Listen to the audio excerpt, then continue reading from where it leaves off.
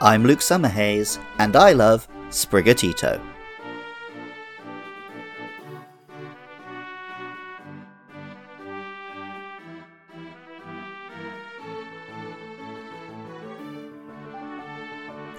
Ever since the frog-like Bulbasaur was followed by 2 dinosaurs, Pokemon fans have seen a pattern in grass-type starters that seem to chart the emergence of different species throughout the history of life on Earth, with turtles and snakes followed by an owl, a hedgehog, and then a monkey. At first, I thought that presented a bit of a problem.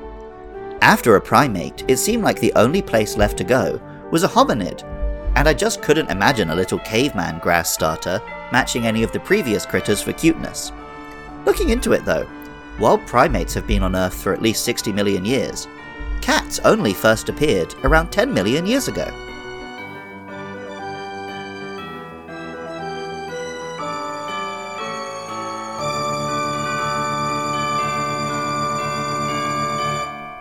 Sprigatito, of course, is not a fearsome prehistoric sabertooth, but an adorable modern house cat. Cats are beloved of the edgiest internet teens and the oldest grandmas alike, and interestingly, were not so much domesticated by humans as chose to domesticate us. Cats learned to make a noise we find cute and to hunt pests for us, until we cared for them and worshipped them, from ancient Egypt to TikTok. Similarly, Pokemon Violet tells us of Sprigatito. The sweet scent its body gives off mesmerizes those around it. The scent grows stronger when this Pokemon is in the sun. Real cats have soft fur, which is wonderful to the touch. Sprigatito looks much the same, but in reality that fur is a plant substance. Pokemon Scarlet tells us, its fluffy fur is similar in composition to plants. This Pokemon frequently washes its face to keep it from drying out. These leaves form its name too. In Japanese, the Pokemon is called Nyahoha, from the Japanese onomatopoeia for a cat sound, and the Spanish for leaf. The English name, Sprigatito, combines sprig, a small cutting of plant, with gatito, the Spanish for kitten. Ever since the announcement of Pokemon Scarlet and Violet, and the reveal of the starter Pokemon that came with it, fans began begging Sprigatito to stay on all fours, and remain cat-like, rather than to stand up and become a humanoid. For good or ill, their prayers were ignored, and at level 16, Sprigatito evolves into Floragato. Floragato stands on its 2 hind paws, and has a vaguely humanoid shape, not unlike a mascot costume or certain partner Digimon. I'm a big Digimon fan, and I quite like Floragato's design, particularly as it has a darker hue and slightly smug scowl. An especially dark pattern around the feet reminds of Puss in Boots. Combined with the Paldea region's obvious inspiration from Spain and Latin countries, I can't help but think of Antonio Banderas' portrayal from the Shrek sequels.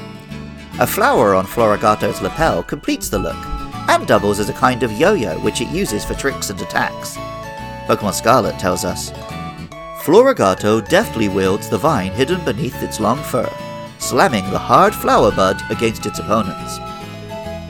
Many Pokemon fans, like myself, cannot help but imagine living in the Pokemon world, and actually befriending their in-game pals. This is one reason they might have wanted a more animal-like cat. It's far more wholesome to imagine petting a little kitty cat than something with the proportions of an adult human. Still, I think Floragato at least looks fluffy and huggable. With real cats, they need to accept you before you can fuss them and show them affection, and that's doubly true with Floragato's fur. Pokemon Violet tells us, the hardness of Floragato's fur depends on the Pokemon's mood. When Floragato is prepared to battle, its fur becomes pointed and needle-sharp.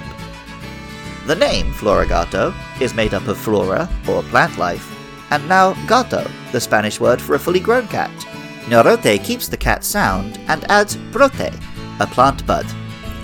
That line between cute animal companion and human is blurred even further when, at level 36, Floragato evolves into Meowscarada.